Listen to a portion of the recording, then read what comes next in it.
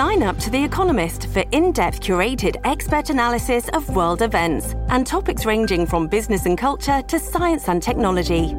You'll get the weekly digital edition, online-only articles, curated newsletters on politics, the markets, science, culture and China, and full access to The Economist Podcast Plus.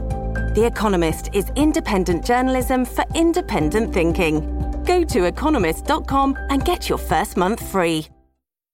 Okay, we're here with Brad One Punch Pickett. Brad, you're here for the launch of the UFC Undisputed 3 game. Tell us what you think about the game. How do you see yourself in it?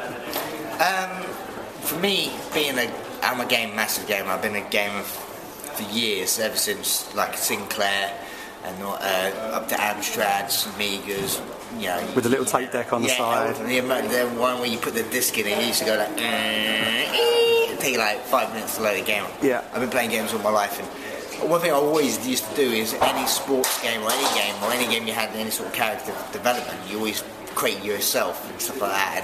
But now it's done for me, so it's brilliant. I get to play myself in a game, and it's always been a dream. You know, when I started fighting and there was fighting games, how wicked it would be if he was in a fighting game. And you know, now I think I've made it in the sport. Now I'm in my computer game, which is wicked. And how much input did you have into your character, or have they basically taken it from video footage? They take a lot from video footage. A few times before some of my WEC fights, they took some images and stuff like that. But I think they're a very good team behind them, and they know what they're doing. So they know that one of my signature moves in there is a pivot necktie, which is quite good and all that sort of stuff. So yeah, we've got a Superman punch, rolling left hook. So they know what they're doing. So. Cool. And you mentioned the WEC. Obviously, you built your way up through the WEC, and now you're here in the UFC. They've added the bantamweight division. You've had your first fight in the UFC. In terms of scale and the overall feel of an event, how much bigger is it fighting in the UFC compared to the promotions you fought in the past? As for competition, it's the same, obviously, because the WEC was the best in the world for my weight class, and now the UFC just took that weight class on. So the competition is the same, but it's just maybe a bit of a bigger spectacle, you know, like a bigger arenas, more people there. But at the same time, even when I fought in the WEC, I fought on the Oka Arena on the Jersey Elder versus Faber Garden, and there was like 12,000 people there. Yeah. You know, so it just gives you a bigger platform to showcase your skills. I think the bigger audience is obviously more, not in the venue, more viewers worldwide, you know, which is only good for us as fighters, gives you a bit more recognition, gets your name out there a lot more. So sure, definitely a bigger advantage to fight in the UFC. And that first fight in the UFC didn't go your way. It was a very exciting fight. How disappointed were you at how it turned out? Obviously, it was a defeat, but what can you take from that moving on? I've changed a lot since then with part of my training and stuff. Some people said to me that I did occasionally get to me. No, not at all. I felt in great shape. You know, it's a very unforgiving sport, basically. You know, it's a 2-horse race, and you make a mistake, you get caught. I made a mistake. Went in there a little bit wild, not wild so much. I thought in my head, I went out there and wanted to put the pressure on him. Seeing someone looking back at some old footage, he didn't like it. He was always coming forward in his fights, so I always come forward in my fights. So in this one, I was like, if I come forward, maybe I could break him a little bit, make him do something stupid. And you know, fair play to him. He kept his composure really well. Yeah. Was picking his shots, and I was going a bit, you know, trying to be a bit very aggressive. And then as soon as I started to try and this ain't working, I need to maybe just box a little bit more and pick my shots. Then boom, I just got caught with a knee, and then the rest was history. And I was gargoyle land the whole time. You know? Yeah. I didn't know what was going on. Now your next fight is Damasio Page. How would you describe him as a fighter? What kind of challenges is he going to present? That fight's in April, isn't it? Yeah, April 14th in Sweden. He's a very dangerous opponent. Technically, I believe I'm better than him in all areas, wrestling, stand-up and on the ground, but a fight's a fight, and he's a dangerous opponent. He hits hard, he throws hard, and he's very strong in the first round. So I think the first round's going to be anyone can knock anyone out in this sport, so it's not always about who's the most skillful fighter, because it's a very unforgiving sport. You know, you make mistakes. I understand this one. I need to make sure stay a little bit more focused, pick my shots a little bit better, keep a tighter defense. You know, especially against him because he's a dangerous opponent, and you know, he could easily catch me, and you know, I don't want any reminiscence of the last one. So sure. Now you're from East London, which is very, very well known for its boxing heritage. Now, how did you get into mixed martial arts as opposed to perhaps moving into boxing?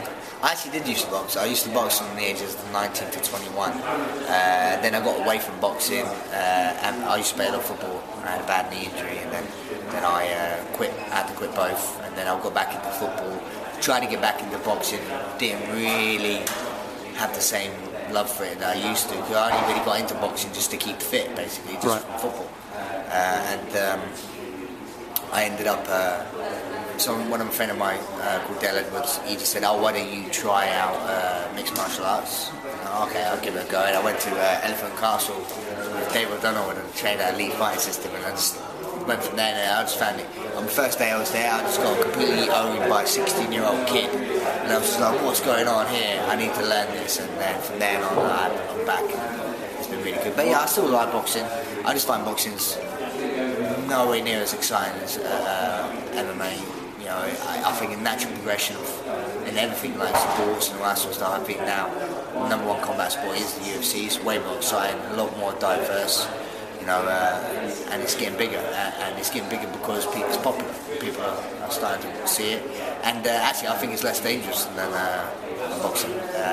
Boxing, you accumulate so many punches in the head over so many rounds. Yeah. But this could be over very quickly. You know, you can get knocked out more easily in this sport, but then technically, if you're knocked out, you're not going to take any more accumulated damage. Yeah. And if I hit you and I drop you in this sport, and I carry on trying to hit you, the ref will stop it straight away. Yeah. Where in boxing, if I hit you, you drop down, you come up, you're a bit all, like goofy, and then you get 8 seconds to go, okay, give me some more damage. So yeah. I think actually boxing is a lot more dangerous than anything. Sure, and pound for pound, you're probably one of the most successful, one of the best British fighters in MMA.